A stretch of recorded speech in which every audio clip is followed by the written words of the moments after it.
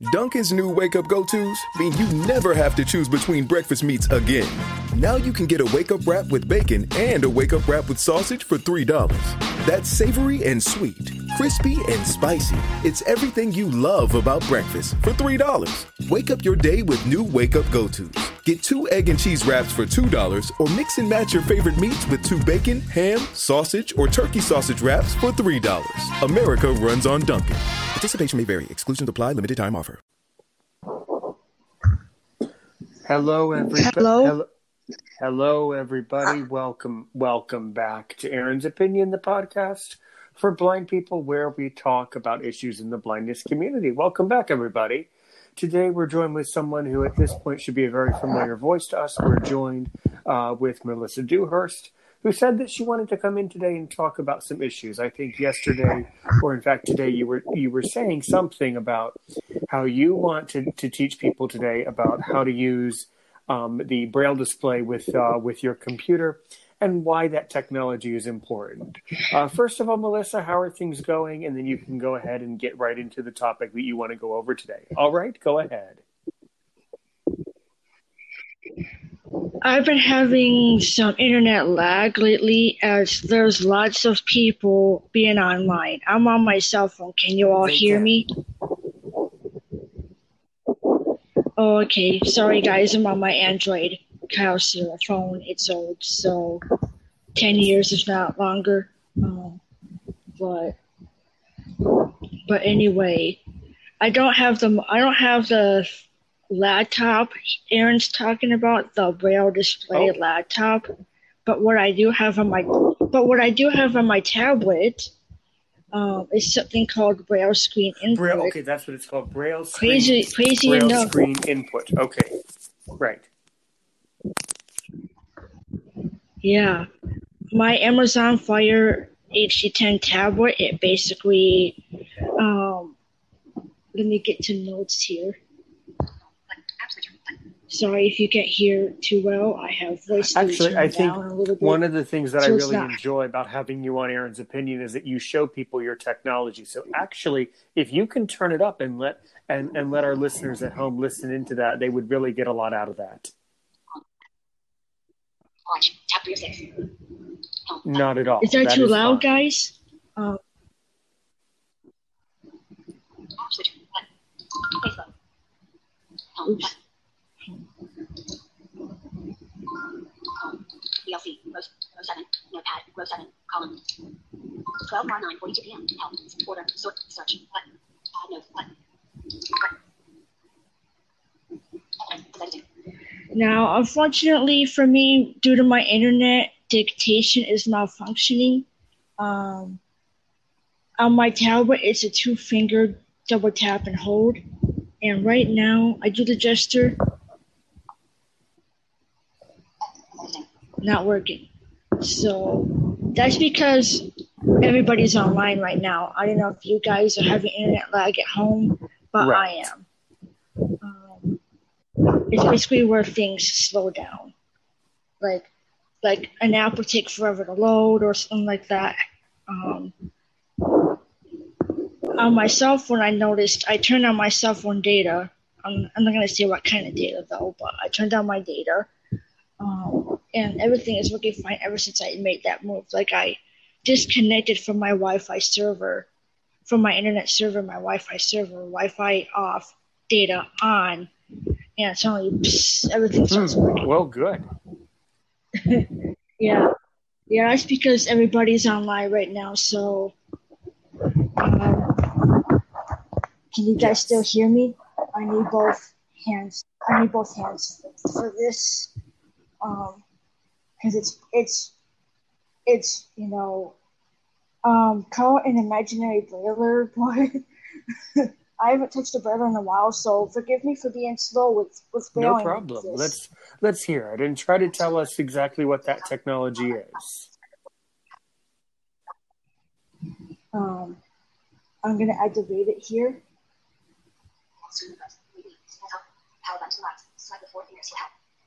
It's teaching me what to do. And what you do is you take 3 fingers of each hand And as if you're on a brailler, right hand to the right side of my screen. I have it on tabletop mode, as it said, which means it's on landscape mode. You know, when you flip your tablet, it goes on landscape mode.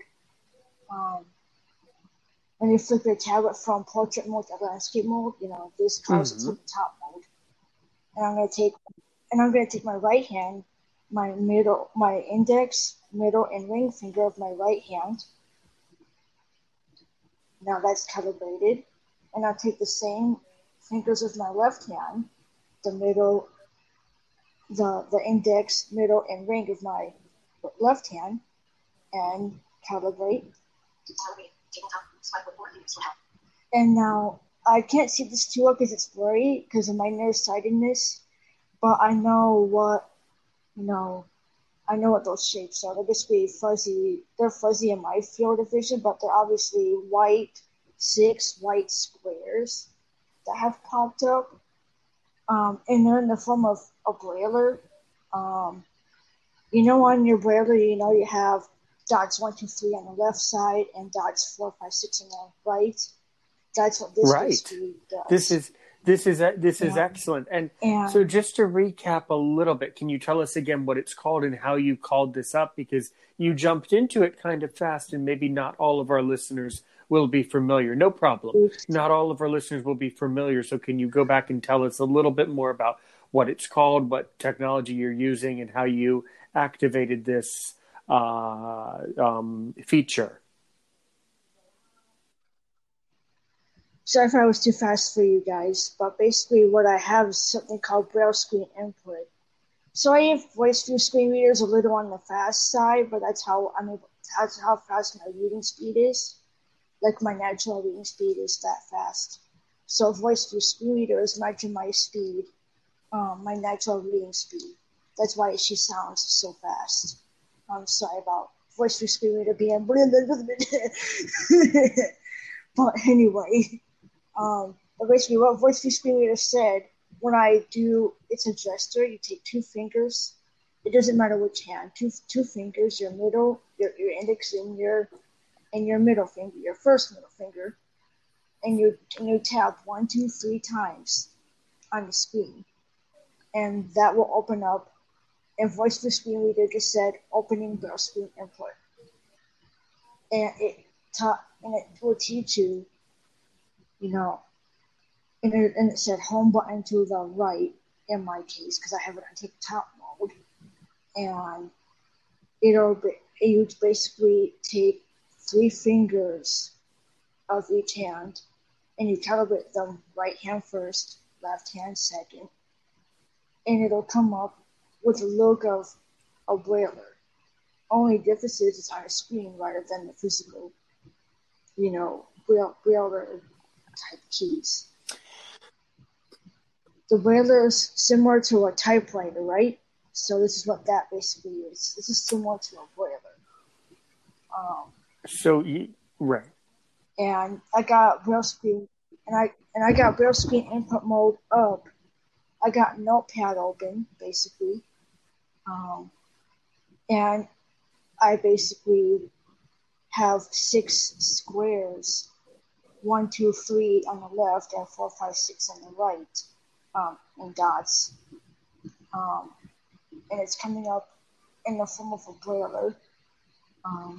Not the physical shape of the machine, but the dots, the keys of the brailler. Except for the space bar. It's not going to have that. But if you want to do a space,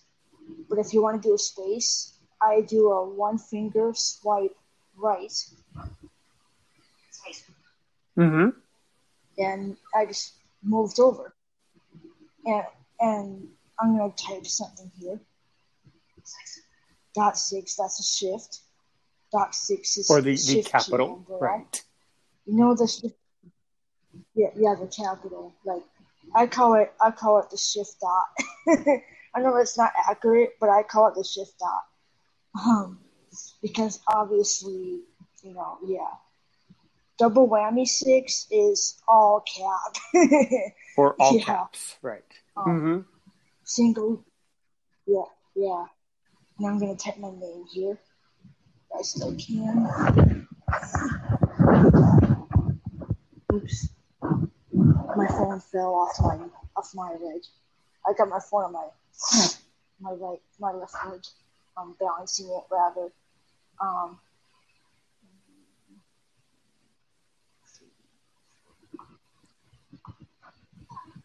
M E, it's 1 5.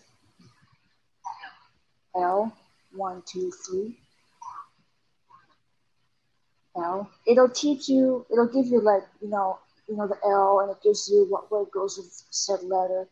That's why it's going L, lima beans and stuff like that. Sorry if that's Not at all. Not at all. By the way, my name is Aaron Richmond. You're listening to Aaron's Opinion, the podcast for blind people, where we talk about issues in the blindness community. Today, we're joined once again by Melissa Dewhurst, who was telling me earlier today that she was wanting to show you Braille Screen Input and why this is important. So I think, I'm not sure how many of you out there use this feature.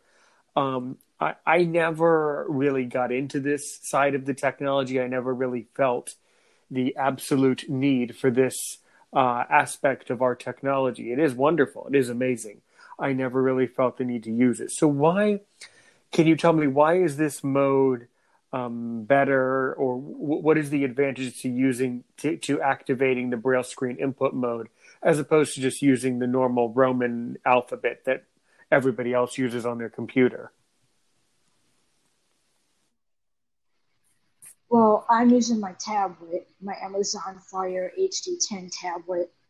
Am I too far away sounding for you guys? Clear. Or am I clear? Okay. Sorry, cell phone's old. Audio quality is something not that good, so I'm just making sure because it's old, my cell phone. But anyway, if you guys are wondering what kind of phone I have an Android Kyocera. That's the brand name of my phone. And what I basically did here, if any of you are just coming in, I basically opened up Braille Screen Input on my Amazon Fire HD10 tablet. And it's on tabletop mode, and I started brailing MEL. Let's see this thing. MEL. I got close to it for a second. And I'm brailing my name basically. Right. Melissa Dewhurst. And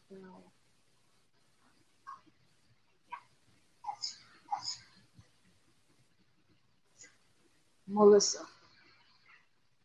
And now my last name.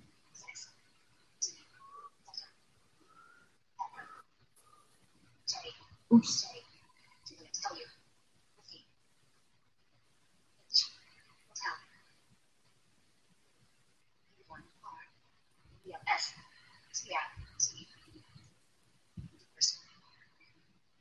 And when you're done brailing, you do the same gesture for opening again. 2 fingers, 1, 2, 3. And now I exit it out. And I can go over it. Excellent. Really well done, Melissa. I think that this is a really good activity for Aaron's Opinion, because a lot of people around the world would want to know how to use these different tools that you're teaching us how to use. So I think a lot of people, a lot of our audience, especially blind people, are really able to benefit from this technology, and from you showing us how to. Yes, go ahead. But before he started there, basically the benefits of BSP. Of BSI, the benefits of BSI, Braille Screen Input, is typing faster. You're not wasting time. And like if you're an impatient person like myself, I struggle with patience. So Braille Screen Input is 1, faster, and 2, it's easier. It's just 6 normal dots, and you can type not at light speed, but you can type plenty fast. However, you have to be careful. where you position your fingers. It's not like a braille where everything is tactile and, clack, clack, clack, You're not going to get that here. You're going to get it talking to you instead. And you have to make sure your fingers are positioned right, too. Like the left and right, so your fingers are positioned right. It can be hard if you're legally blind like me or fully blind, but this is on the iPhone too. iPhone has it too. For the iPhone, you would spin a little rotor until you hear Braille Screen Input open. Mm-hmm. However, me, I do a 3-finger 1, 2, 3 tap. Right.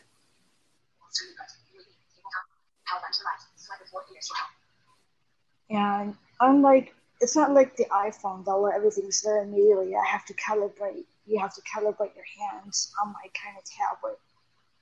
It's basically white around the perimeter and kind of big. If I were to measure this, it's 1, 2, 3, 4, 5, 6 inches tall. 1, 2, 3, 4, 5, 6, 7 inches wide. Okay. So that's pretty big. Mm-hmm. Yeah, that's pretty big. Sure. I measure. Yeah, and sadly, it's not like the iPhone where everything's bam, dots appear. Because the iPhone, you have the advantage of that little roller to turn. It'll go twist characters, twist, input. Me, I have to do a 2-finger triple tap. And what I have to do is take my 3 fingers, right hand on the right side of the screen, and then my left hand, 3 fingers on the right and the left side of the screen. And now the dots are there, and I can just type. The way you do a new line is 2 fingers swipe to the right. And I just went down 1. I know that because it says new line. Oops.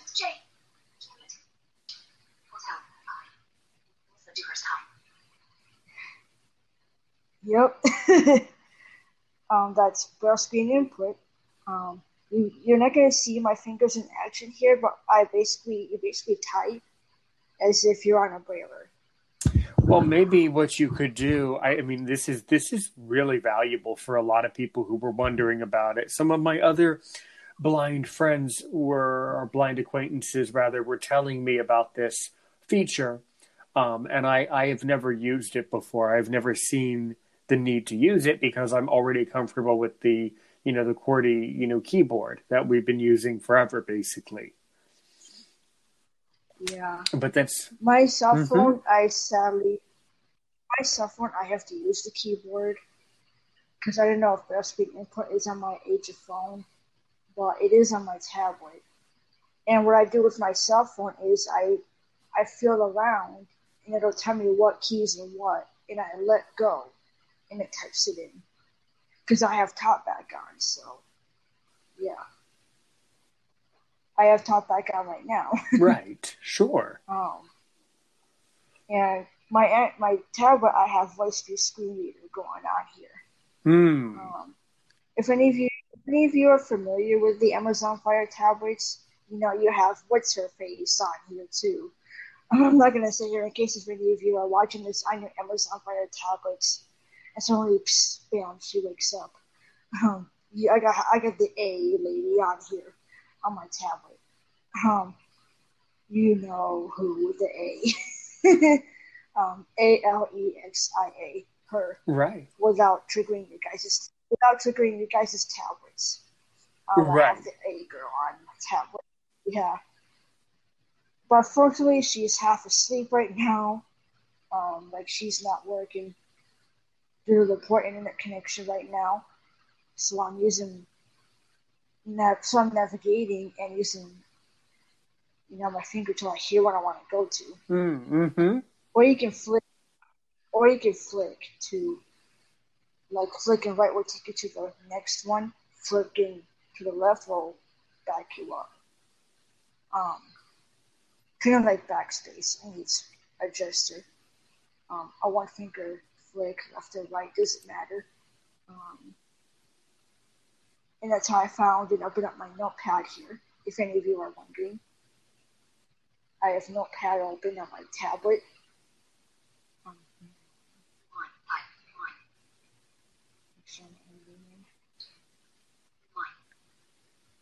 I'm not sure how many I went down, but I think I went down 3 times. My Braille device, I went down 2 lines in school. I don't know why they make you go down 2 lines. That's weird. I think it's for Braille space. I think, but my tablet, I don't have to worry about what line or if there's any room because it's all on the screen. Like the Braille keys is on the screen. I can't see it here because of my visual field being very far away.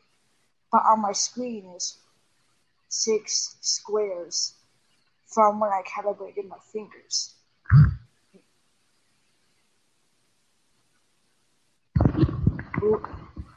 Sorry for my pausing there, but TalkBack is reading something to me there for a second.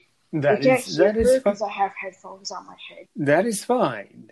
Yeah, I got headphones on my head. I got like black headphones on my head, so you're not going to hear TalkBack on my end. Well, that's really good, Melissa. Excellent. And what else can you tell our listeners about the Amazon Fire tablet? What is that? What are the features of that tablet? Well, like I said before, without triggering your guys' tablets, I have the A girl on here. The Amazon Echo, I'll call her that. If any of you are familiar with the Amazon Echo Assistant, laptop, you got Cortana. I have laptop, you have Cortana if you have Windows 10. I have Cortana 2. And tablet, I have, the A. Without triggering anybody with their tablets, watching this on their tablets, because some of you may be watching this on your tablets, and just to avoid triggering the Amazon Fire tablet assistant, I'll just say the A girl. The Amazon Echo. You know her name. Alexia. And she's a great help too. You can say her name. Open this, open that, open Facebook. And she'll open it. And it makes navigating much easier. Right. Unfortunately, she's asleep, half asleep right now due to the lag. She's not working. But then again, in a sense, that is kind of good because you cannot trigger her and get her all spun up, I guess, as often. So that's kind of good in a way. It would be better if the internet was perfect, but these things... Yeah, I'm having a lot of internet. Yeah, I'm having a lot of internet lag. Yeah. So I think our listeners really got a lot out of that. What are some other things, maybe some other projects or some other things that you have been working on that you want to share with our listeners? I can't upload videos on YouTube right now because my laptop, YouTube will lag as well. So I've been wanting to upload a video on how I edit on my laptop. And I have it all. And I have an episode all rendered, ready to go, post ready. It's just that YouTube is so laggy right now. Like when I open up YouTube on my tablet, I'll have narrator going. Sadly, my magnifier is not functioning on my laptop. The magnifier command is not functioning on my laptop. I can still do it. I can still Windows key, plus, but it just won't zoom in, as it's a lot of lag. So I just turned that off and been using narrator. Right. And I use narrator and the way I navigate with narrator on my laptop, I can either flick like on a tablet or phone because it's touchscreen, or I could do the caps lock or narrator, left right arrows, and that'll take me, and it'll act like a finger flick. And I can do, and I would do narrator, which is caps lock for me. They call it the narrator key. And I do narrator key left and right to navigate around until I hear what I want to go to. And I'll be doing that until I hear YouTube. And I do the space bar to open up YouTube or enter, doesn't matter which. And I prefer space bar more. And I do space bar. You can do enter too, but I just do space bar and it'll open up YouTube. However, right now, it'll say YouTube is loading and then nothing except for the YouTube logo with the play button icon will come up and that's it. Right. Yeah, that's very frustrating when the connection becomes so slow. I do agree with you. That is very frustrating. Mm-hmm. Yeah, I even navigated to my internet server to see what the heck was wrong with it. And I navigated till I heard the name of my internet connection server. I won't say it here, but I navigated on my taskbar with the same keys until I heard the name of my internet server. Mm-hmm. Clicked it with the space bar, and I saw everything was fine. It said connected and stable and connected, 4 bars and everything. And I had my brother check it out because my brother is sighted, so he can see it better than I can. And I had him double check, and he was like, "You're fine. You're connected and everything. Then why am I not working?" And then he said, "Everybody's online right now, so that's why we're getting a whole lot of lag. My router, basically can't handle a bazillion of people online at once, and practically the whole Earth is online right now. So that's probably yes." I think that is most of the problem that you're having, most of the frustrations these days, Melissa,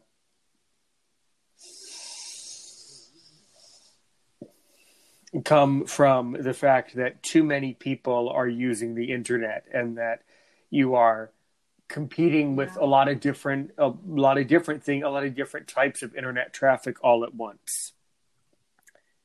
So, like you have kids that are in school and studying, people that are studying, college kids that are studying, people that are unemployed now as of the pandemic.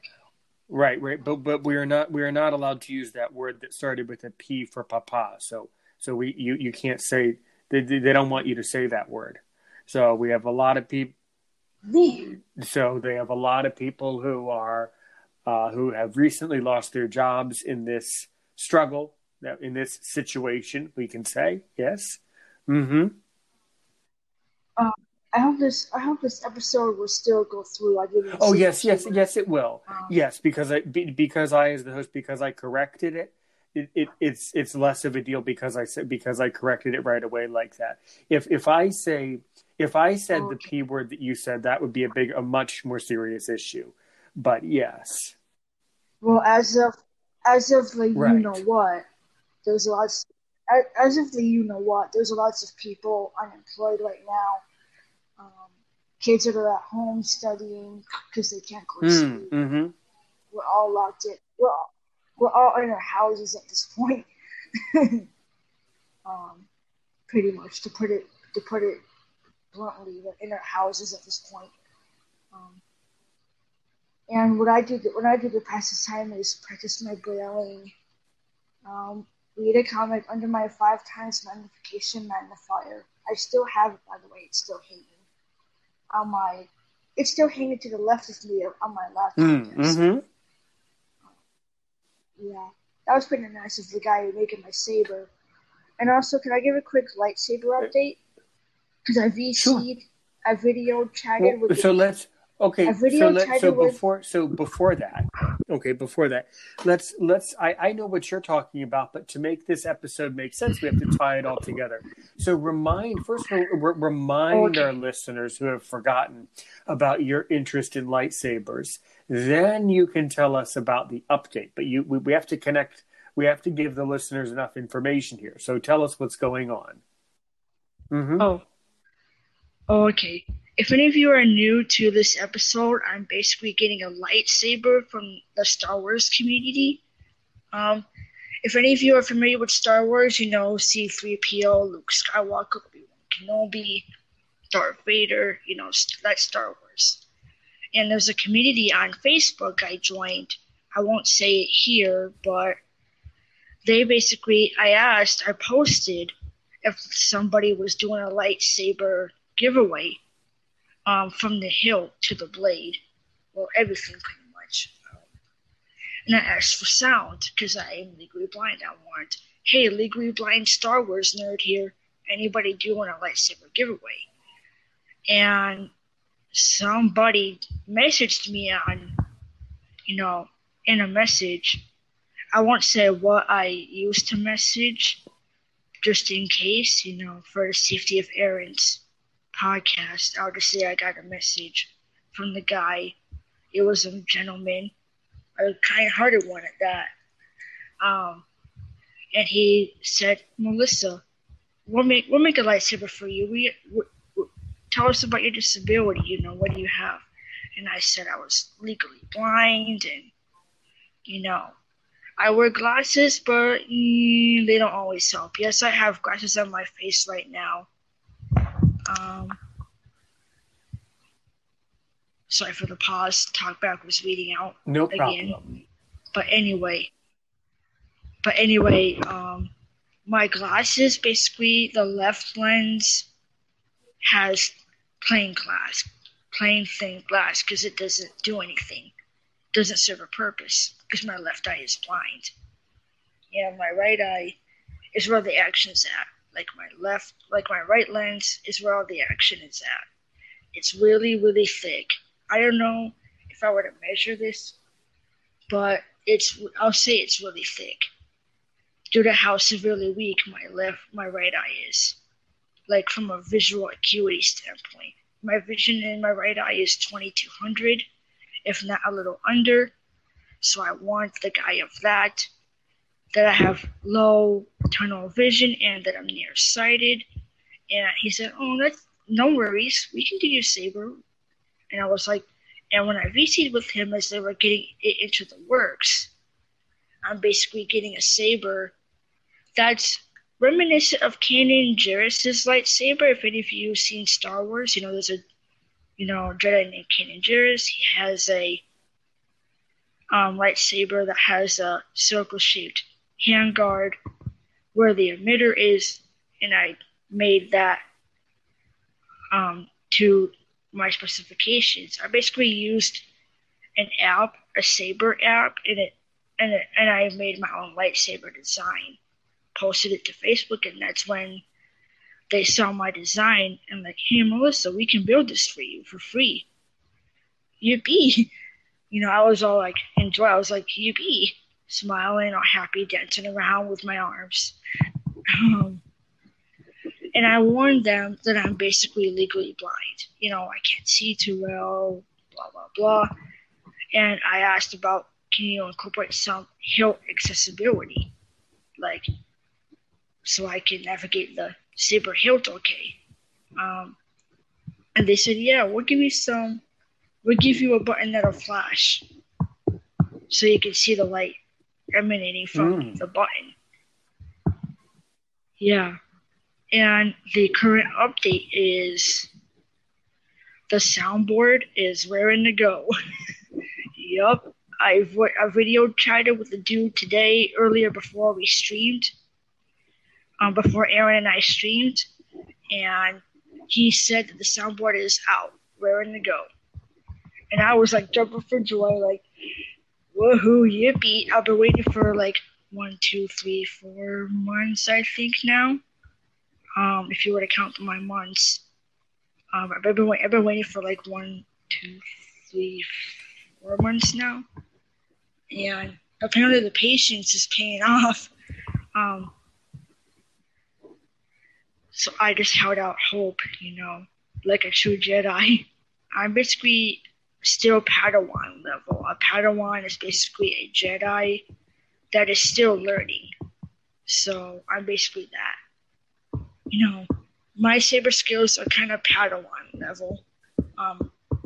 If any of you Star Wars nerds are listening to this. But earlier we were talking about Braille Screen Input. If any of you are just joining in, it's basically a program built into whatever device you have, like cell phone, tablet. Except for mine, the cell phone, though it's old, but my tablet has it, and I've been basically explaining how we use it. I would, are they able to rewind, or should I re-show them again? No, they could. No, they could. They could. No, they can. They can rewind the audio if they want to go back to that.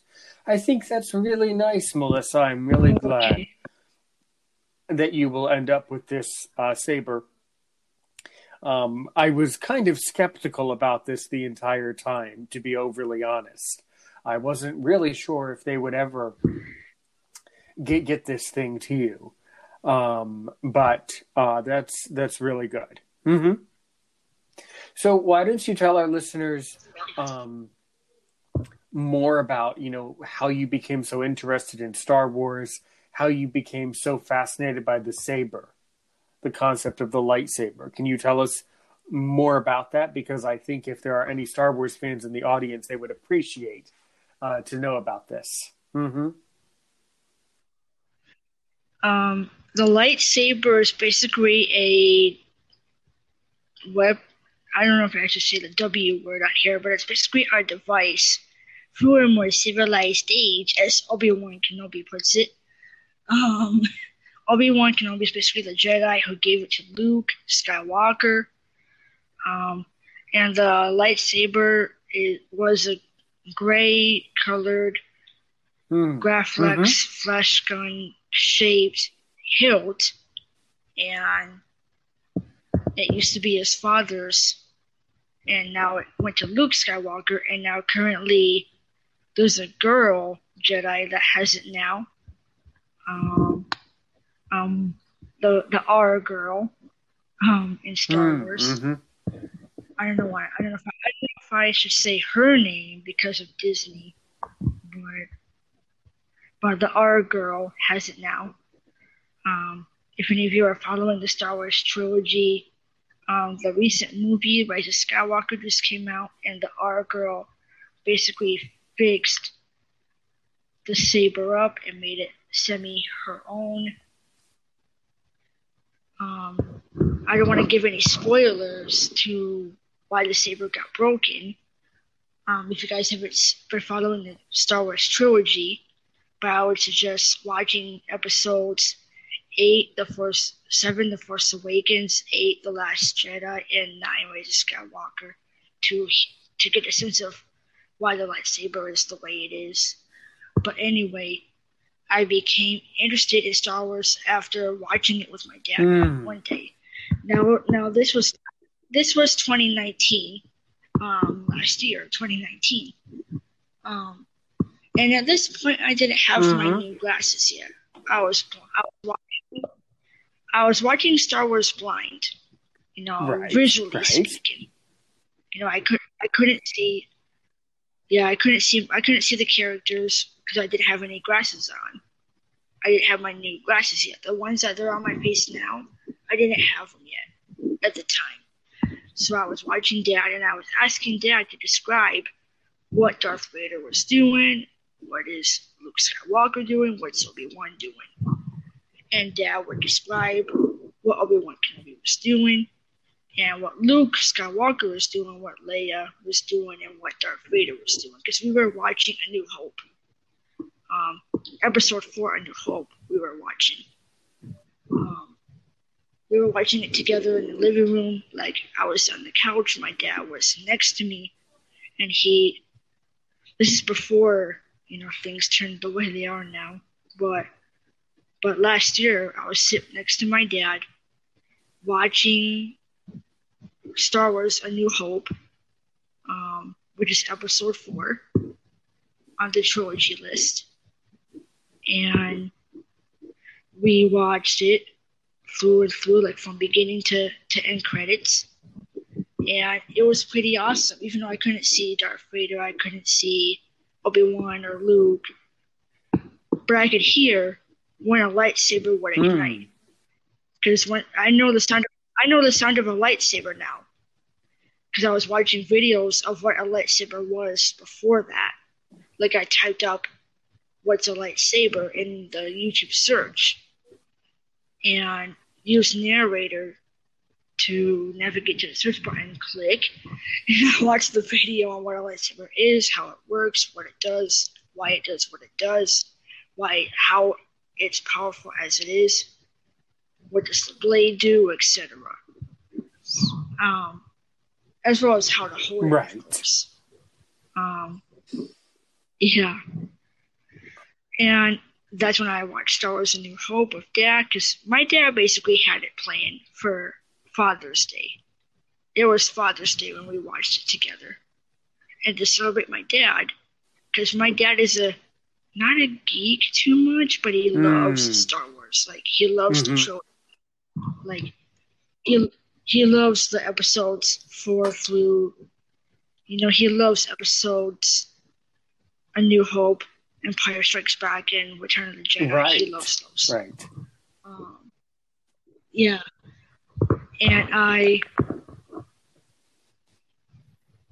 And basically, we watched A New Hope, and I picked up what a lightsaber sounds like. Those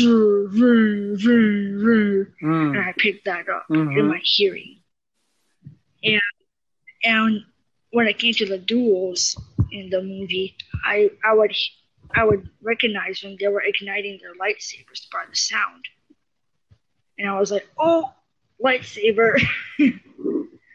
I couldn't see practically too much, but I could see the colors. Like, obviously, Sith are red, Jedi are blue, and I could make out red, which was obviously the Sith, and blue, which is obviously the Jedi. Right. But I could make out the color of the blade.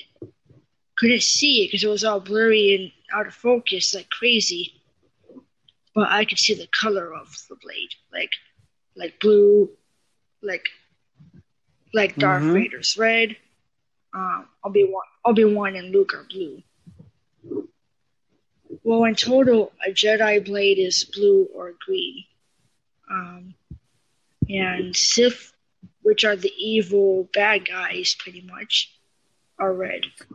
And what is the difference between the blue and green, and some of them are purple? What is the difference between the different colors?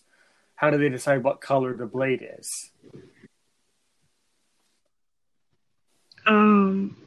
If I can remember the lore here, in Star Wars lore and canon, a Jedi Padawan will basically go to a planet where kyber crystals are housed. I'm not going to say what it is to avoid spoilers, but basically Jedi will go to a planet, where kyber crystals are grown, and they will go in a cave, select a crystal, meditate on it for the Force knows how long, and once they get a connection to it, they then place it in the kyber crystal holding chamber of the saber hilt, and then they build the rest of their hilt.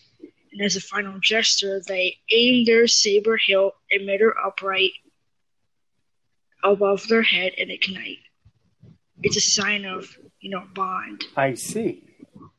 In Jedi history, because I have the new book. I got this for my birthday, not this year, but last year. I got it for my 26th birthday. It's called the Jedi Path, a manual for students. However, I can't read it too well, so what I did, because it's normal print size, so I couldn't read it. But I went on YouTube, found an audio version on YouTube, and followed along with the book with my ears. and the person would say, not turn the page, but I would hear little clues of when he turned the page, and I would follow along. And it was a pretty neat book. It had the Jedi Code.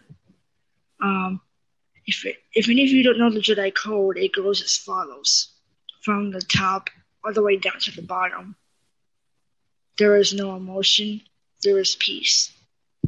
New line. There is no ignorance. There is knowledge. New line. There is no passion. There is serenity. New line. There is no chaos. There is harmony. New line. There is no death. There is the Force. And it ends. Interesting. That's basically the Jedi that code. All of them have to live by, that code. Yeah. All the Jedi and Padawan and initiates initiates are basically children that are becoming Padawans or about to be with a master or given a master.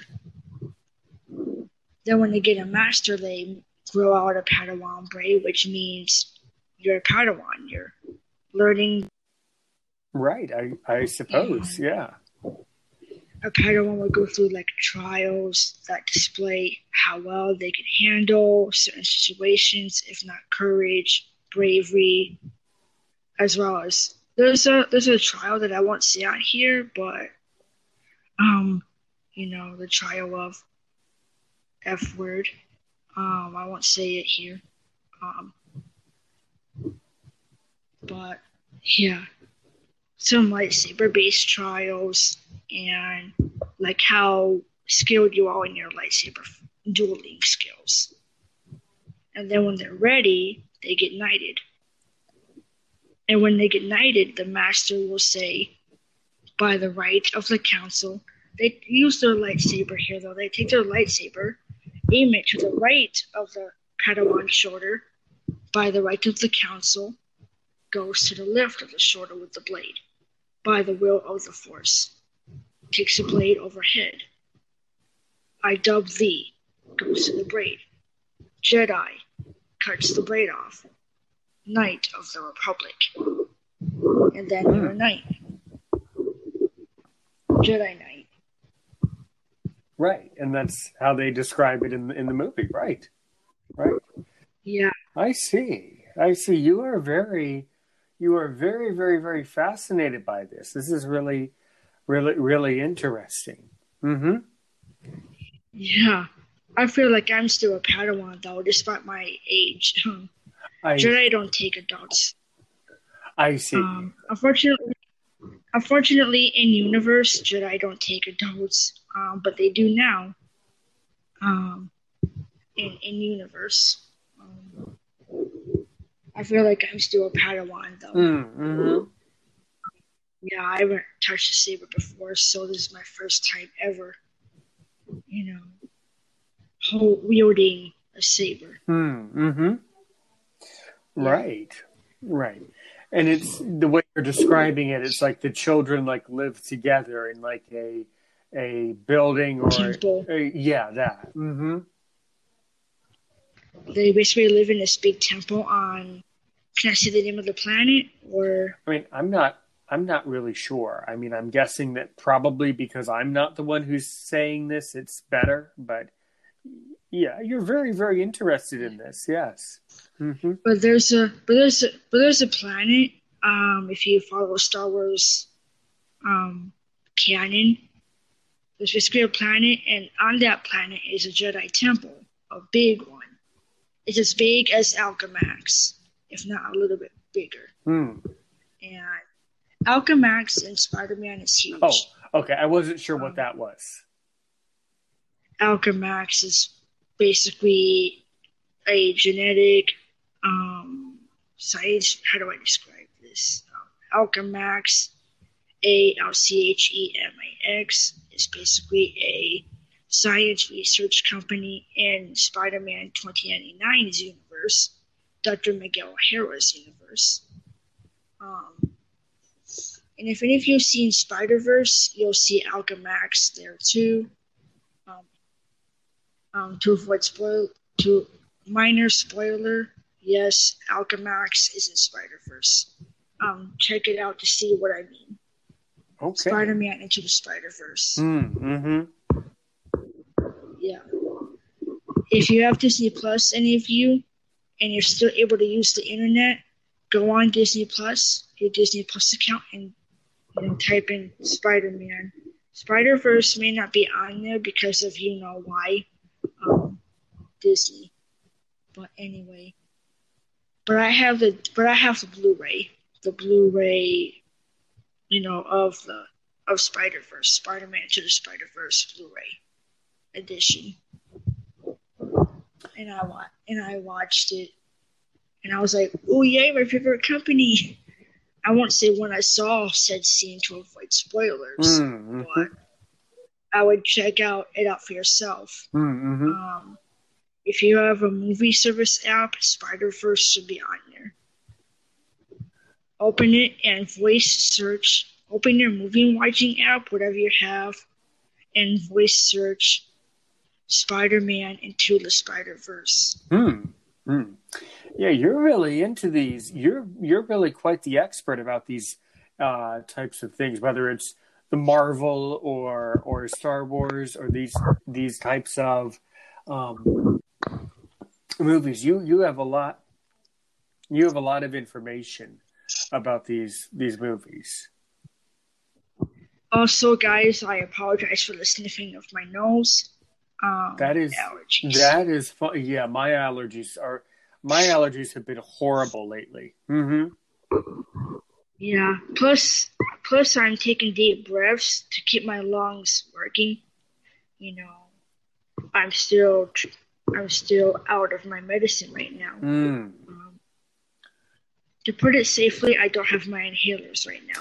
Yeah, we've talked about that before on Aaron's Opinion too, how you were having a really hard time finding an accessible inhaler or something to that effect, right? Yeah, I'm out right now. Like they're empty. They're so empty that I had to throw them away. Oh. Okay, so yeah, they're empty. I see. And how does that work? So, when the inhaler runs out of medicine, you have to go back to the pharmacy and get more, or do you have the medicine like at home and you can can people refill it themselves, or do you have to have the pharmacist do it?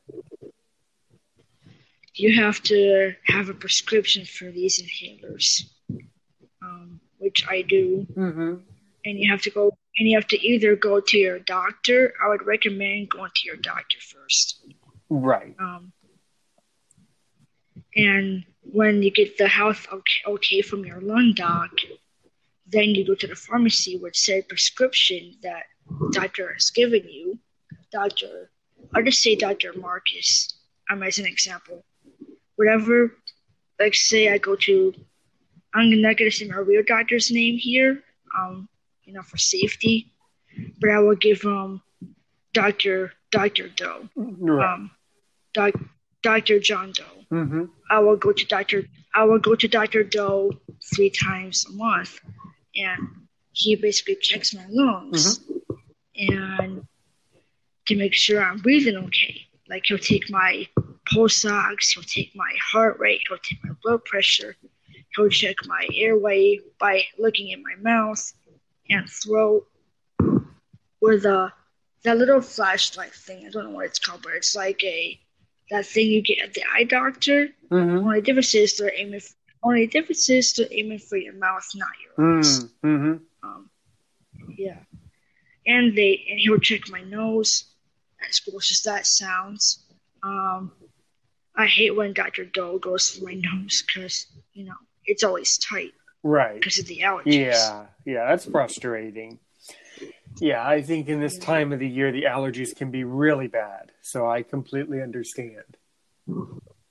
Yeah. And then Dr. Doe this may be annoying, but Dr. Doe will check my ribs by tapping them on my back.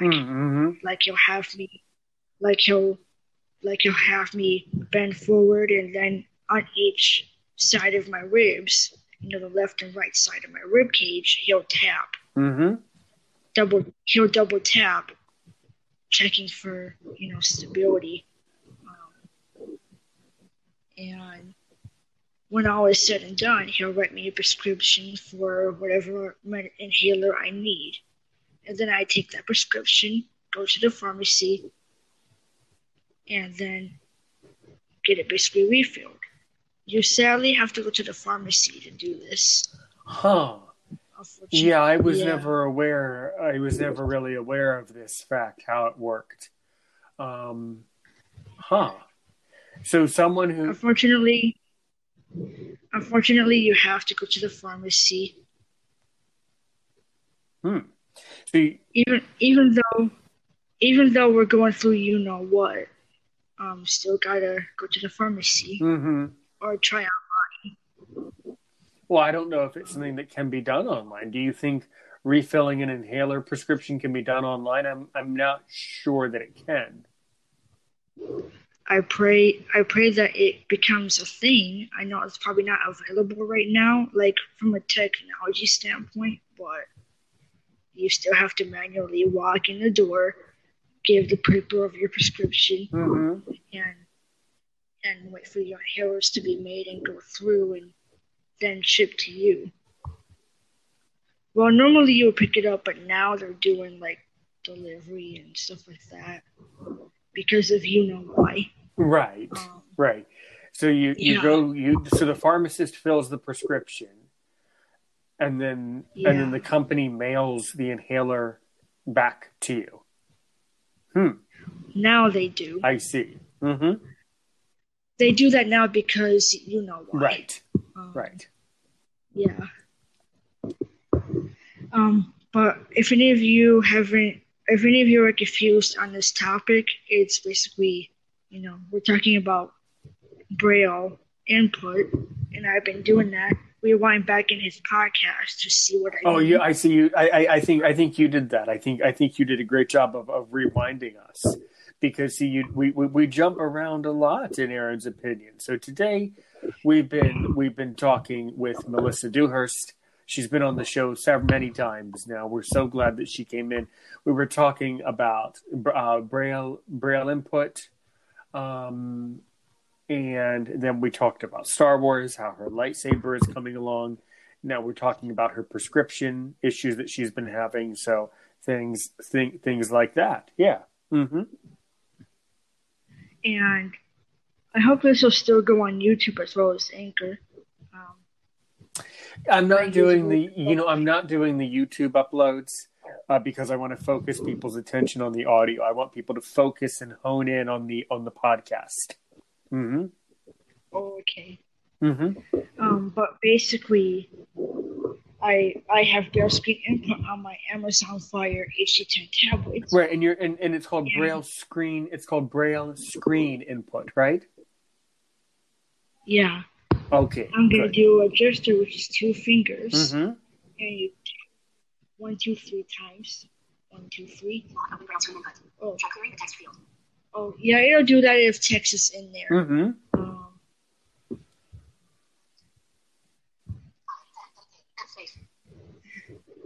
That's because it was text. Braille works. You guys are probably familiar. You guys are legally blind or blind. You probably know how Braille works.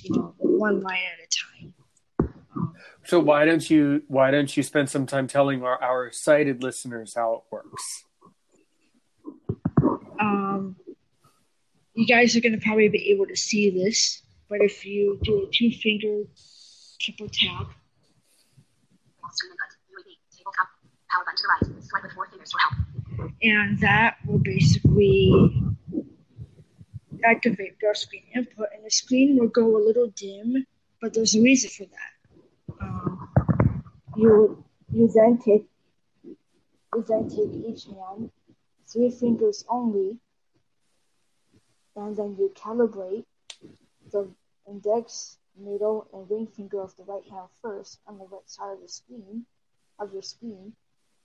Have it flipped when you do this. This tabletop mode is better. And now that same thing, and now the same fingers on my left hand.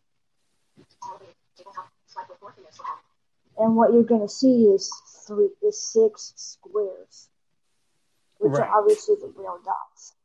Exactly. And right. I think it'll say in print 1, 2, 3, 4, 5, 6, 2. That's hard for me to see, but you guys will see it.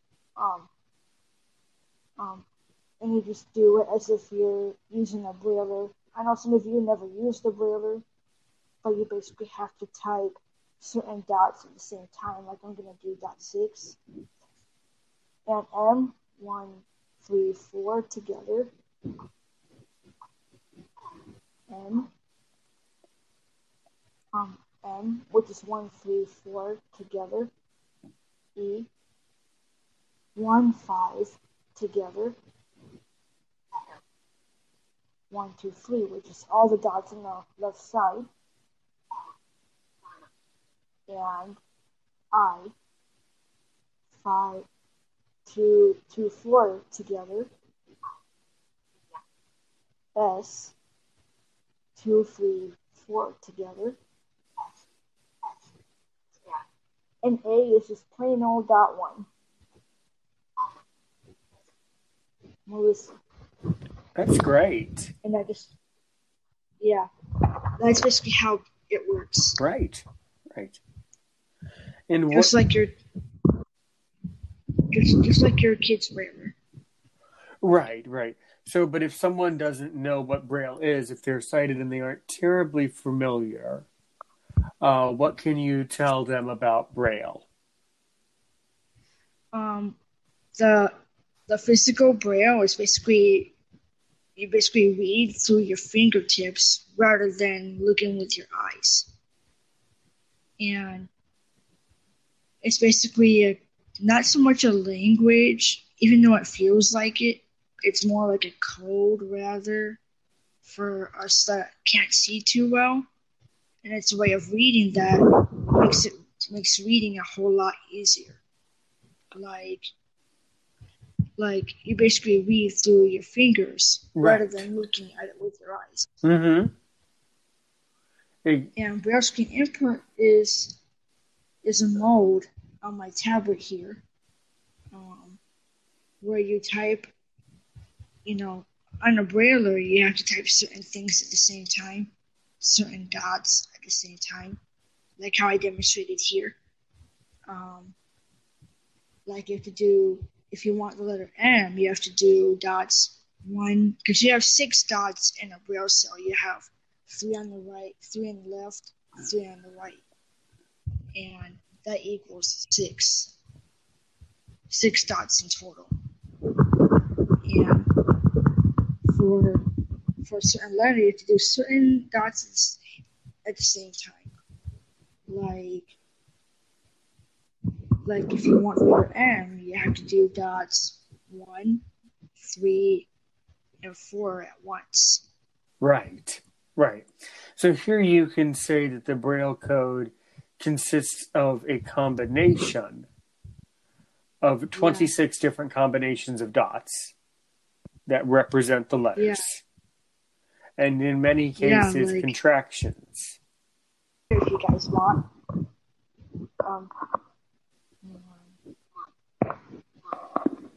I'm going to do A and dots 1, 2. And watch what happens when I space. Listen what happens rather. You hear that? I just made the word. And what was it? The contraction for about. And that's dots 1 for A, and no space, dots 1, 2 for B. And when you space, it makes the word about, like how it did here. Right. I don't know if you guys heard that, but I just spelled out through a contraction about. I just went A, B, space, and it said about. Exactly. So contractions are combinations of letters that allow blind people to write Braille more quickly and to save space. And check this out. There's also a contraction. Mm-hmm. Listen what happens when I do all 6 dots at once. Space, room. 1, 2, 3, 4, 5, 6. And space. 4. 4, right. Excellent, yes. And I just did all of them at the same time, and it made 4. What's it? Right. Make the word 4. Mm-hmm. I'm not sure about the contraction for TH, but I know it's there. But I kind of forgot the contraction for TH, but I have another contraction here. This is kind of weird, but it's a nifty contraction. 1, 2, 3, 4, 6. I did 1, 2, 3, 4, 6, and it turned it into ant. Right. Mm-hmm. So that's pretty neat. It's not only saves paper space, but it makes it faster to type. So you're not sitting there. So your blind friend, or child isn't sitting there, clack, clack, clack, brailing for hours on end. Mm-hmm. Right. Yes. And it also works if your friend or kid is legally blind. Like if they have a little bit of vision, but not enough to see too well and still need Braille, still need a cane, that's okay. Right. Because I'm legally blind, and to refresh what that means, legal blindness means like you have a total of 2200 vision in the good eye, and my good eye is the right side. So, but still weak nonetheless. Like I have tunnel vision, nearsightedness, and low vision all in one in the right eye. And my left eye kind of doesn't count because it's totally blind. But all in all, together, I'm legally blind, which means you can see some. Right. Which means you can see some, but not a whole lot. And my glasses don't wait. And glasses don't mean anything. Like if I put on my glasses, it'll still be hard to read, unless the font is like 80 size or bigger. Melissa, hold on 1 second.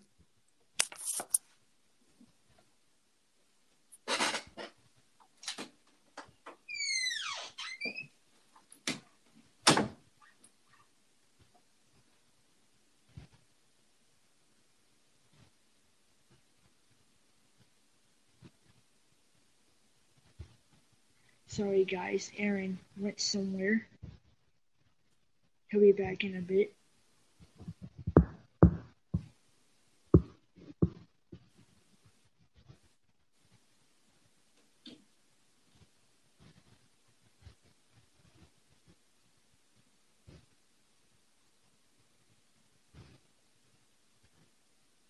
I recommend you stay tuned because he should be coming back any minute.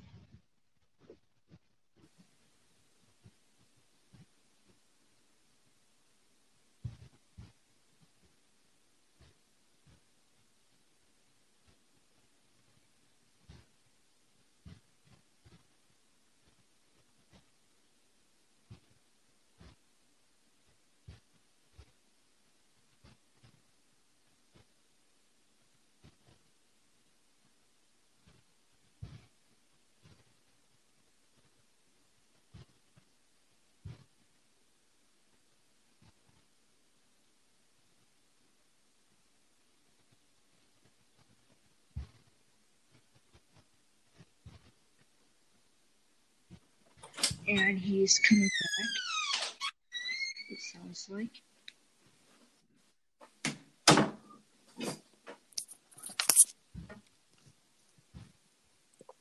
Sorry about that, everybody. I thought I needed to sneeze, but it turned out I didn't. So, yes. So you were saying something about how you're legally blind. Yes. What were you saying about that? It basically means like you have 2200 vision in the function Y. Right. If not below. And me and my glasses don't always help me. Reading will still be hard unless the font is like 80 plus, if not bigger.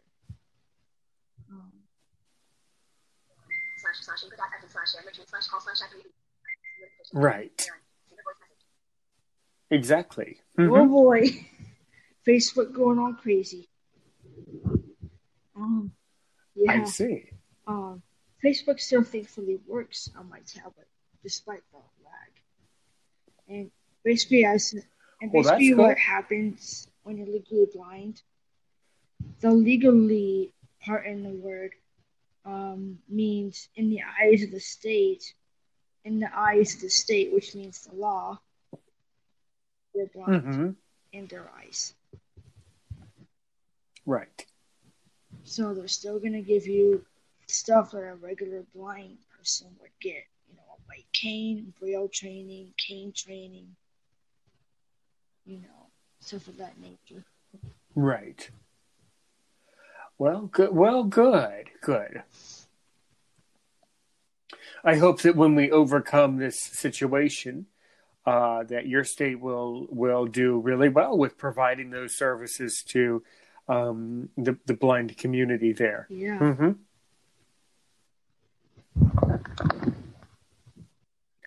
Do you think there are many other blind people who live around you? Not too much. I had one friend in school that was like me. You know, he was legally blind, and we were in cooking class together. He had his cane, I had my cane, and we were walking, and he was like walking the opposite direction of me, and suddenly click. That was our canes touching, and I was like, oh. And once I felt that and heard that, I was like, oh, hi. And, hey, it's Melissa. Who is this? And he said his name, and I said, hey, I'm Melissa. What's up? And we were in cooking class together. And I liked how our culinary teacher made a little bit of accessibility for me and my legally blind friend.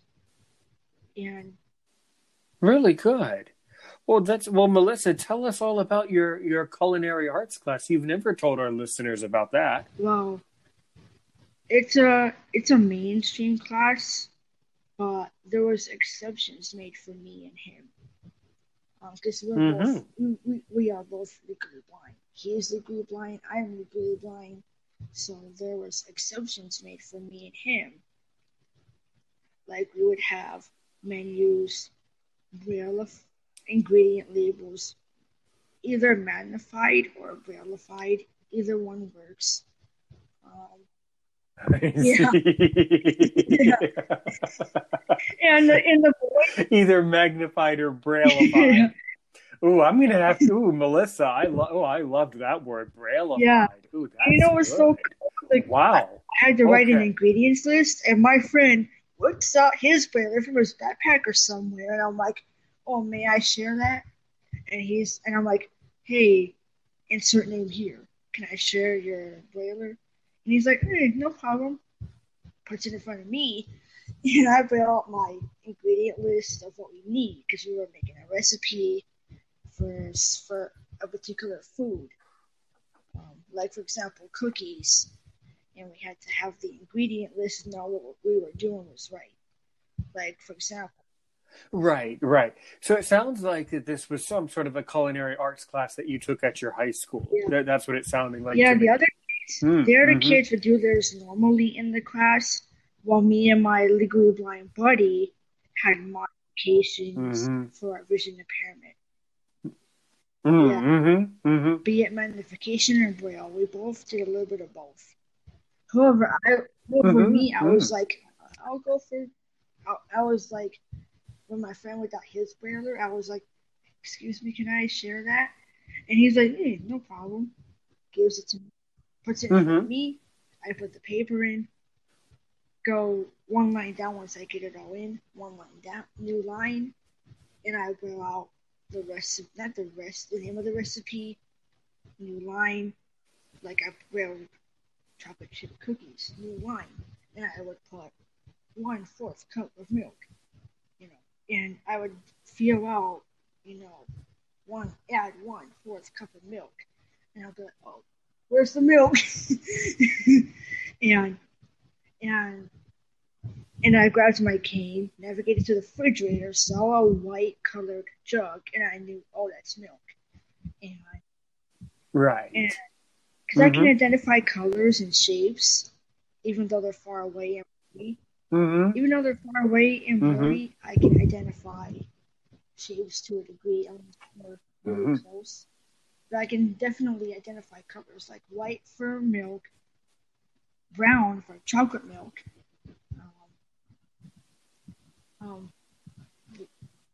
red and yellow for pizza. And plus, pizza's a big circle, so that's easy. And we would often do easy recipes like pizza, chocolate chip cookies, mac and cheese, and easy, novice recipes. Because everybody in the class, we were all beginners. This was only semester 1. So everything was beginner-ified. Like as if you're... I see. Good. And what made you want to take this class in the first place? I wanted to be able to cook in the kitchen on my own. Okay. All right. And I was scared, like, am I at risk with my legal blindness? Like, how do I do this? And then I brought it up to my vision teacher. Hey, do you mind if I go to a cooking class? And she guided me to a cooking class, and I whipped out my cane. We navigated to the culinary arts room of the school classroom. It was a big, giant classroom, part kitchen, part classroom. It's kind of style. Like one side is all the regular classroom with chairs and tables and a whiteboard, whereas the other half was kind of like a mini kitchen, along with a spot to eat. Because they encouraged to try it, like take the first bite rather of our creation. Right. Yeah. Me and my legally blind friend more. Like they were like, hey Melissa and my legally blind friend's name, take a taste of this. What do you think? And we both tried it. Oh, that's delicious. It was mac and cheese, and I was like, oh yellow. And I was like, oh, yellow. That's mac and cheese. In my mouth. take the spoon to my mouth. Oh, and me and my little blind friend were going to town. Like, I was so hungry. I ate mine first before my little blind friend.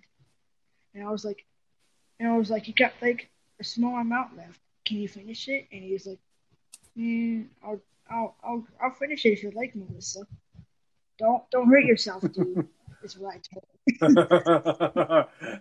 If I was in that type of class, I'd be finishing stuff. There wouldn't be any food left over. Yeah, I was real hungry because my stomach, to put it frankly, my stomach will get hungry fast.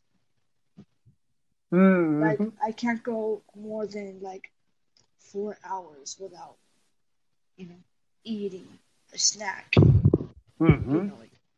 Like before we came on, I had like a little chocolate pudding and vanilla pudding snack.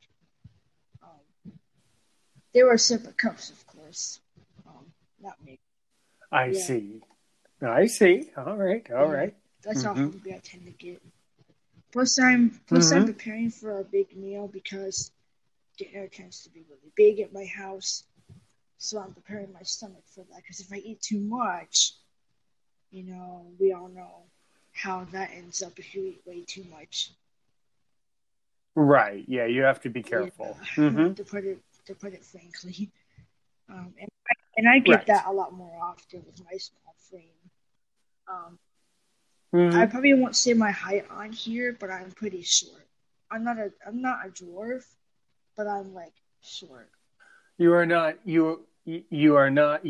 a little person, but you are If you are short, but you are not a little person. Yeah, Right. I'm not a little person or like anything like that. Like I'm the height of an average woman, but 2 inches under. I see. Like, I see. plus my weight is a factor too. Like I'm basically real thin in the arms and body. Like my arms, if I could describe it here, are basically like stick figure. Thin a little bit. I did gain some weight, but my doctor, Dr. Doe, and my family is encouraging me to put on more weight. Well, then I don't know. I don't know. It's tricky because it's better to be. It could be a little bit better. I mean, it's hard for me to. I'm not going to weigh in on that really, because it's hard for me to judge it. In very general terms, I don't know. It depends. Some people would be healthier if they lost weight, but if you're skinny, though, I think it depends on the person. I'm skinny. Well, that's okay. Yeah. That's all right to be skinny. A little bit, I guess. A little bit more skinnier than normal. But I don't have, eating disorders. I'm just naturally this way. I see. And my family keeps encouraging me to gain weight, and I was like, I'm okay with how I am. As long as I don't as long as I don't go any thinner, I'm safe. Right. Well, that's good. Yeah. They want me to put. They want me to put on enough weight that I'm, in a safe zone of weight, pretty much. Right. That I don't get too skinny because, they don't want me really weak, obviously. And I've been getting exactly. And I've been getting stronger, Left hand more stronger than the right because obviously I'm left dominant. That's why I use my cane in my left hand because it's a stronger hand. Right. Like your O&M teacher, they'll recommend you use your cane in your dominant hand. Yeah. And that's what I do. I think most of the time they would say use it in the right hand, usually. I can't do that too well. From a swing standpoint. So I opt for my left hand, which is stronger. Yeah. Plus, there's the issue of, my greatest fear is bashing into things, and that's where the cane obviously comes in. Ever since getting my cane as a gift from my teacher in high school, it's made me, less afraid of the world, rather. I'm not so chicken to go out anymore. Ever since getting the cane, I'm not so I don't know anymore. Right. And before that's great. Before I would be chicken to go outside. Pre-cane Melissa and post-cane Melissa is can I go? Extends cane. That's me now. But I also have a big issue. My big issue is going to a theme park. I think this sounds familiar. I think you have mentioned this before. Yeah. I did. That something about Disney. You wanted to go to Disney, but you couldn't. I remember you mentioning something about that along the way. Yeah. I know Disney has the audio description device, but my fear is that there's so many people that they might not be enough room to get out of the way unless they look down and see my cane. Right. Because, in rides, you have a queue line, and I'm worried about my cane bashing into someone because they're not paying attention.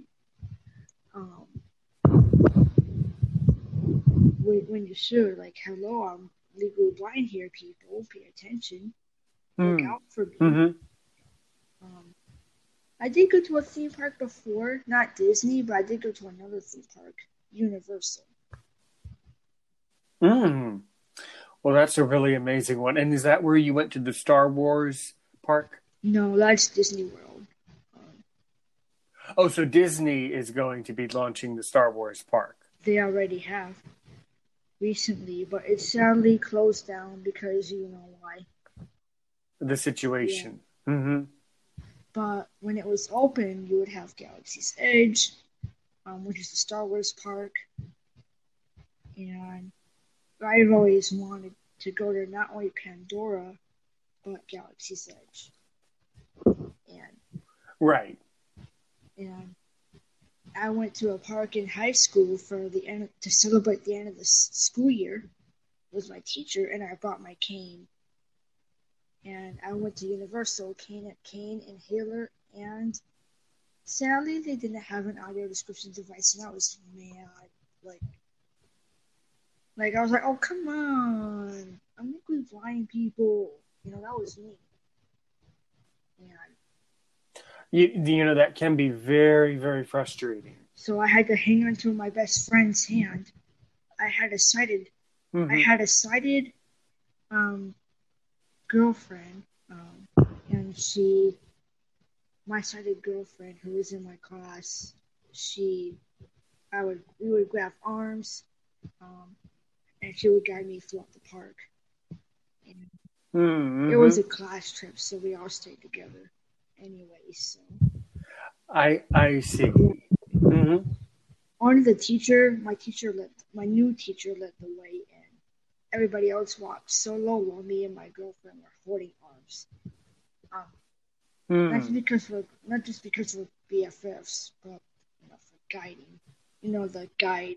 The whatchamacallit.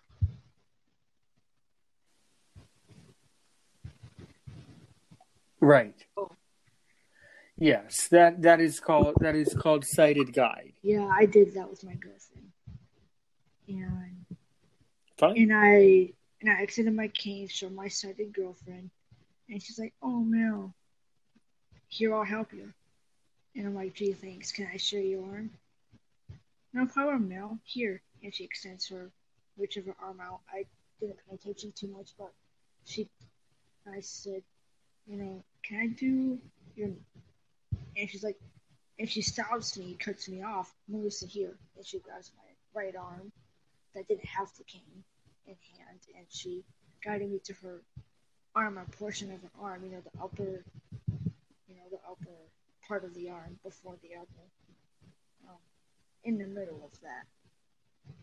And we went to rides, and I was afraid to ride the coasters because you have to take your glasses off. They say right, and I was like, no, sir, I can't do that. I'm blind. And he was like, "So, ma'am, you have to take off your glasses." I can't. Like, I would tell this guy, "I can't. I'm blind without my glasses." And so I skipped that ride and went to a ride that allowed you to still wear your glasses. Right. Like I went to a ride that thankfully still allowed me to wear my glasses, and I had a ball on that ride. Well, good. And that's just not only because of the no glasses rule. I'm also afraid of coasters because, a loop. You go upside down. Mm-hmm. And I'm not good with going upside down at rapid speeds. And those coasters are fast over there. Mm-hmm. And I feared throwing up or getting queasy or just not doing too good upside down. Mm-hmm. Right. So I went to rides that didn't flip you upside down and just went fast. But you were still allowed to wear your glasses. Good. That is good. Yeah. Yeah, for those types of things, I would just wear a strap. Yeah. I don't know why they had the no glasses rule. That scared. Probably what they're afraid of is that the glasses will end up falling off and that you'll get angry and try to sue them or something like that. The other thing is that the glasses could fall off somehow and get into the track or something like that. I mean, it's probably what they're so afraid of.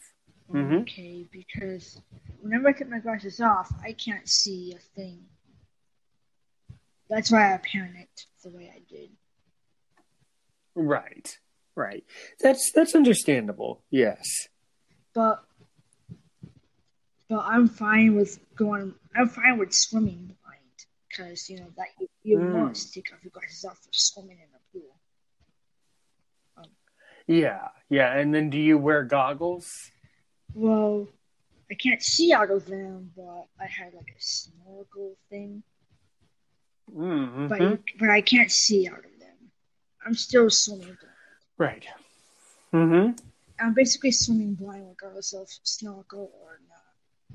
And I had a swim instructor as a kid, and she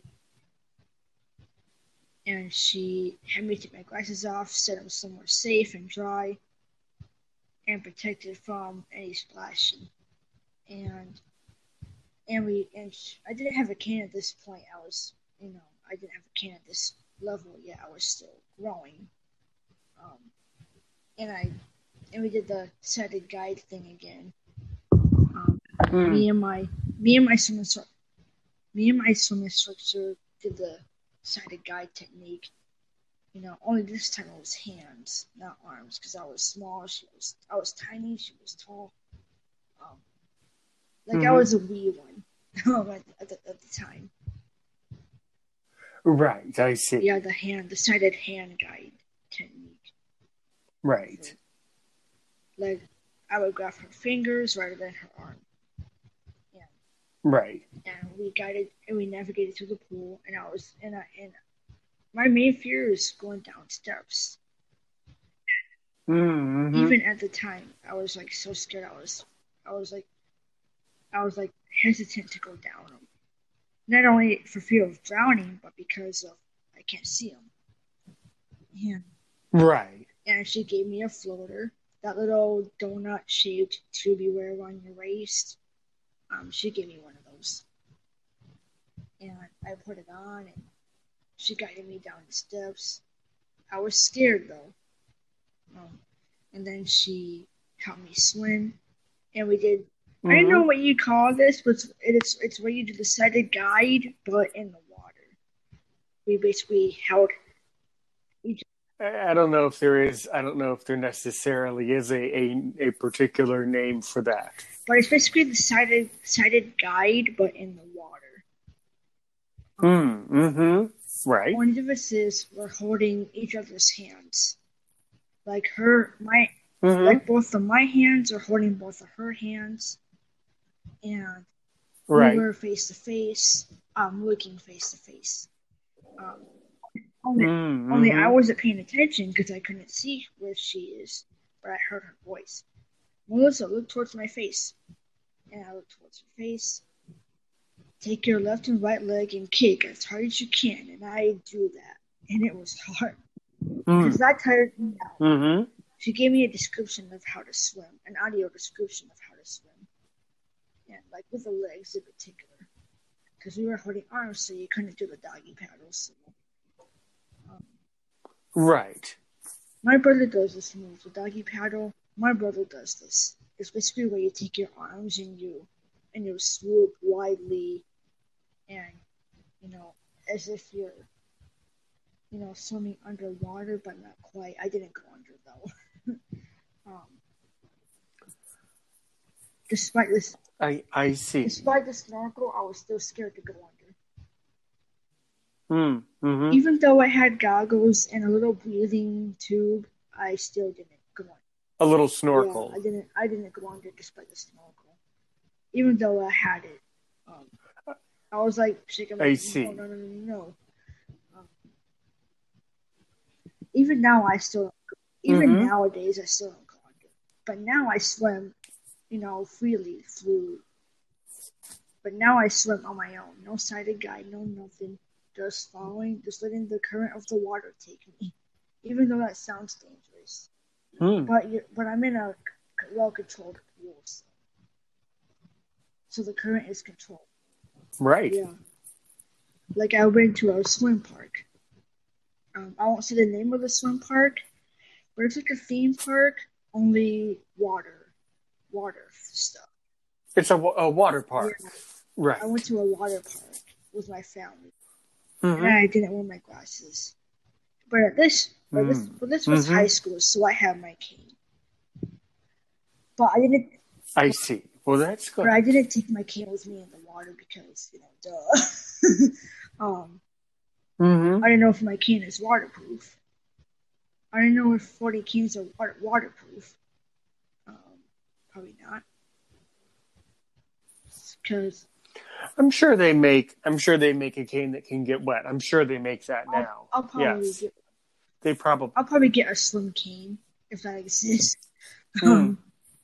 So I could take it with me in the water and go up and down the steps without fear. And of the because I still can't use my cane in the water. My normal cane.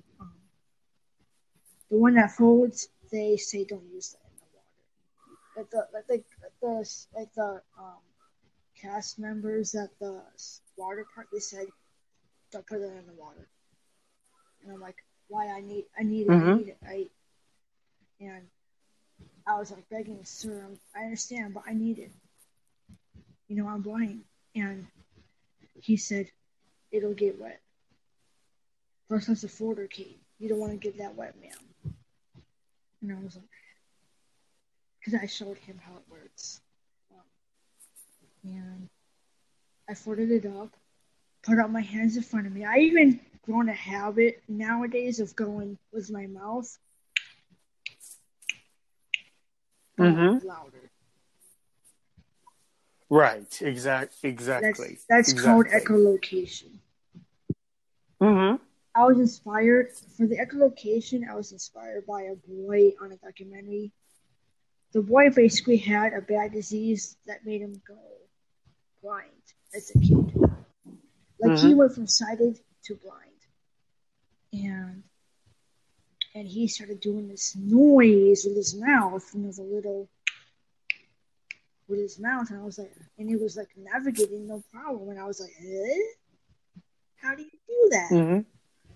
And I was watching the documentary, and he was like walking along, no cane, just clicking away with his mouth, and I started to take a crack at it.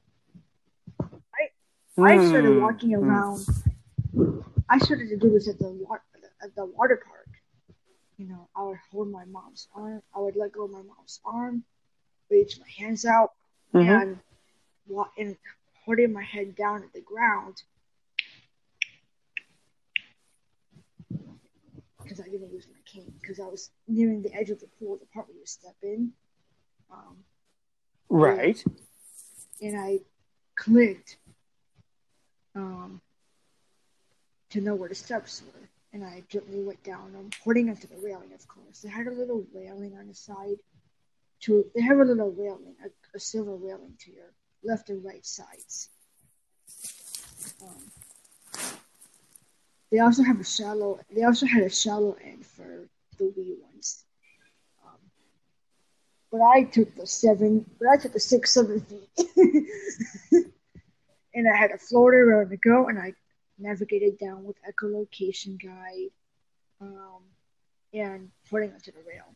And once I got into the pool, I clicked around for where the heck my family was. I went, Mom, screaming my brother's name, Dad, and I clicked for them, and they said, Melissa, we're over here, and I was like, where? Swim to my voice, and I'm like, okay, that works. And I swam to their voice, and it's tricky because my asthma tires me out. I can't swim too crazily, like some of the pro swimmers do. I can't do that. Asthma.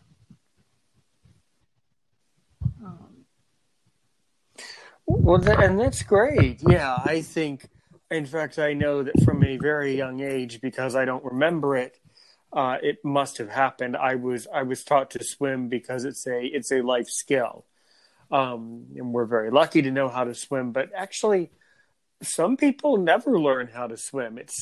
It might seem odd to us, but there are some adults who do not know how to swim. Wow. It's yeah, yeah. It depends on where you live too. I noticed in my travels, a lot of it has to do with culture. Believe it or not, some of the people who live in the Caribbean islands do not know how to swim because some of those people sometimes feel that it could be bad luck to swim under the water. Yeah. By the way, my name's Aaron Richmond, the host of Aaron's Opinion, the podcast for blind people where we talk about issues in the blindness community. Melissa, you're doing a great job. You were talking about everything today, from Braille Screen Input, Star Wars, your interest in that, cooking classes, what's been going on, and now swimming, things that you have learned. So one of the things that I think is happening with this podcast, in my opinion, and I'm glad that it's happening, is that it's giving you as the blind person the opportunity to tell the world your story. And that's something that is really, really important. We have been speaking now for 100 minutes. We have 20 minutes left on this, 15 to 20 minutes left. And then I have to go. B, at 120 minutes, the recording clicks off. And I think 2 hours is a good amount of time. If you want to record after I go eat dinner and do some things this evening, we may, but that recording would have to be 30 minutes. So now, with the remaining 19 minutes, yes, go back to your story and tell us some other things. And then in the end, try to sum it up and try to wrap it up, though, within basically 15 to 19 minutes. Basically, it can be scary to swim blind. Like for me, I swim blind. I also, let's talk about hygiene a little bit. Brushing my teeth. Okay, let's talk about hygiene. The way I brush my teeth is I have a vibrating toothbrush. And it basically, there's a button on it, and I put it in my mouth. And I basically brush my teeth in a non-visual way. Like, I don't look at the mirror. I don't, I do feel for the toothpaste, the toothbrush bristles when I put the toothpaste in. Not with my fingers. With my fingers, of course. You gotta keep that sterile. But I feel it with the toothbrush. No, this is for the sound of the toothbrush bristles when I put on my toothpaste.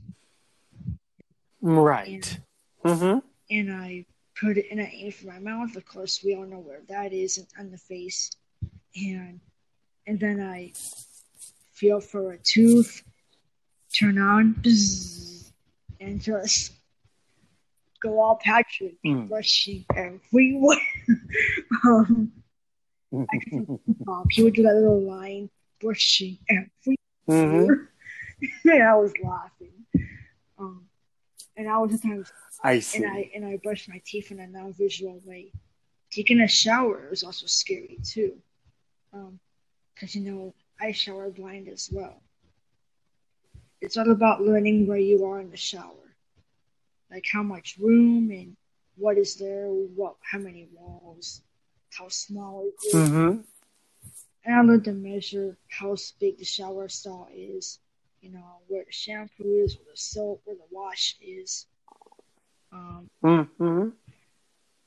What makes the water hot, what makes the water cold. How I know when it's warm. I do this for a bath too. Like, I take my finger. You can try this. Try this yourself, blind folks. I basically take my two fingers, under the faucet until I feel it getting lukewarm. And then when I feel it's just about right, I step in. Right. Yeah. Getting out for me is also a challenge, because there's a step I have to go over. Right. Yeah. Because my shower is part bathtub, part shower. Like, it has a bathtub and a shower in one kind of thing. Like, in my bathtub, I have the shower head above my head and a bathtub on the bottom. Mm-hmm. And a shower curtain to my left. Well, in the shower, my shower curtain's to my far right. Right. And I basically know where the drain plug is because I have the little chain you pull. I know how to do that because I feel for the chain and drain. And the way I step out is I kneel down and basically I crawl out for my safety. I don't risk stepping over too much. Mm-hmm. Like the average sighted person, I know you sighted people can do this, but I can't, or it's dangerous for me. You would normally step over the perimeter of the bathtub to get out. Me, I just crawl out. I see. Yeah, I think a lot of people crawl out. I think that's quite common, actually. Mm-hmm. And then I feel for my towel, dry off, feel for my clothes, get dressed, grab my glasses, get out of the bathroom, put them on. Once I'm dressed, of course. And I also wash my hands in a non-visual manner. Like, doesn't everybody wash their hands like that? Because I know I do. Well, how many different ways can you wash your hands? That's the next question. Well, I basically feel for the hand soap and put my hand underneath the little, the part where the soap shoots out, the little nozzle.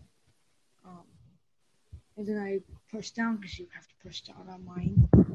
Others are automatic, but mine I have to manually push down. In public bathrooms, you have that automatic dispenser. Mm-hmm. I've been in a public bathroom, and I would always go for the handicap bathroom for obvious reasons. The handicap stall. Right. Like I go to the handicap stall for obvious reasons.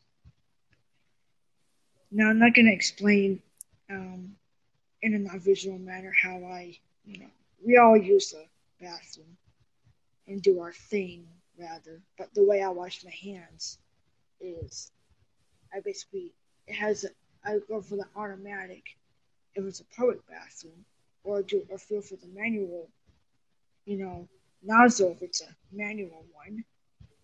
And the automatic ones I prefer because I'm doing it first the correct amount of hand soap. And then I put my hands together, washing my hands for the 20 seconds worth. Because they're now saying wash your hands for 20 seconds. Yeah. I wash my hands a lot. Yeah, for the obvious reasons. Right. I tend to hurry. This way I'm not holding up a line if there's a line behind me. If I hear the sound of footsteps coming up, I'm in a line. You don't want to hold up the line. Blind or sighted? Oh, I don't mind. Blind or sighted? I don't mind. Me, I kind of tend to rush. So I'm not holding up a line in a public bathroom. And my house, it doesn't matter. My house, I can wash my hands as long as I need to. But public bathroom, right. One big thing is clipping my fingernails. That's a risky move if you're blind. I either A, have help, or B, I do it on my own, but very carefully. Right. Mm-hmm. Like I learned to feel if I go too far. If it starts to hurt.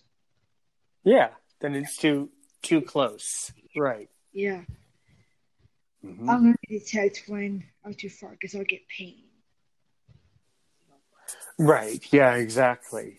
I'll be clip. Ow! Time to stop. Yeah. Mm-hmm. Yeah. I clip my nails pretty short for my own safety, so I'm not scratching things because I trail. So this way I'm not scratching things. I guess, yeah. Mm-hmm. Like if I'm trailing on the wall, I don't want my nails to dig into to the freaking wall. And yeah, that would annoy a sighted person's ears. And I don't need. Probably it does.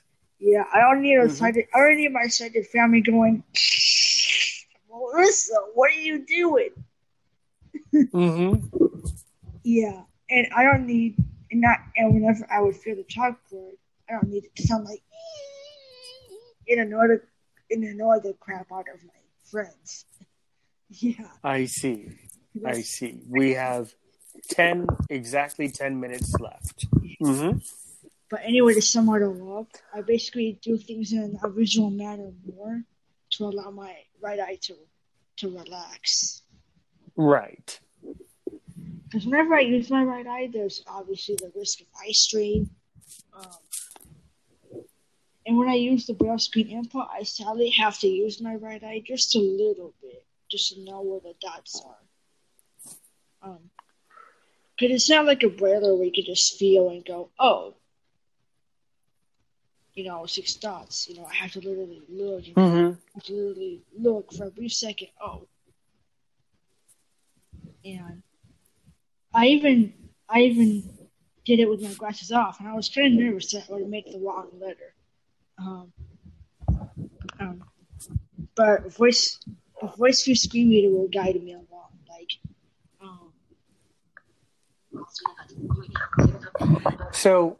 So anyway, everybody, Melissa, I think we've had a great podcast today. I kind of want to wrap it up right here.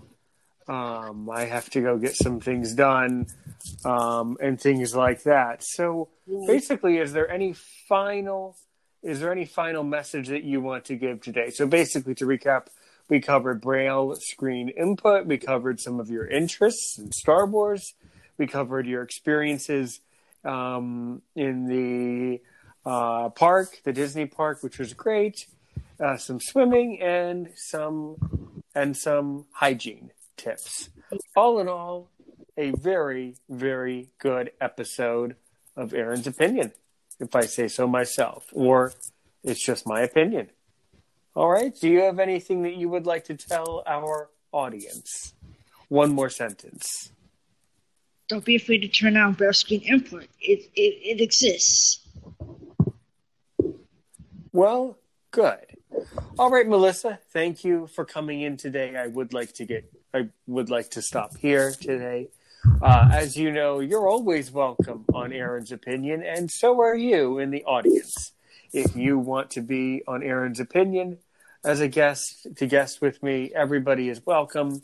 You simply need to send an email to aaronsopinion6@gmail.com. AARONSOPINION6@gmail.com.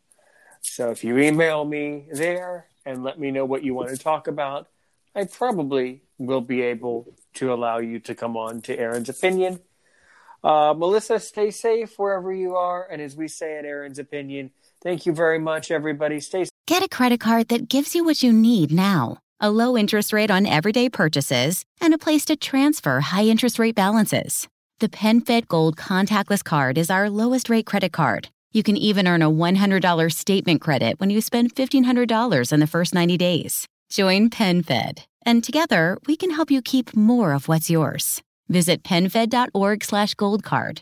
To receive any advertised product, you must become a member of PenFed, insured by NCUA. Come stay and play at Live Casino and Hotel.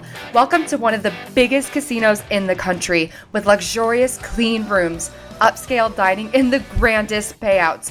Now offering stay and play and all-in packages, including $50 free slot play, VIP parking, VIP casino access, and more. Book now at livecasino.com or call 443-445-2929 at Arundel Mills. Must be 21. Please play responsibly. For help, visit mdgambling.org or call 1-800-GAMBLER.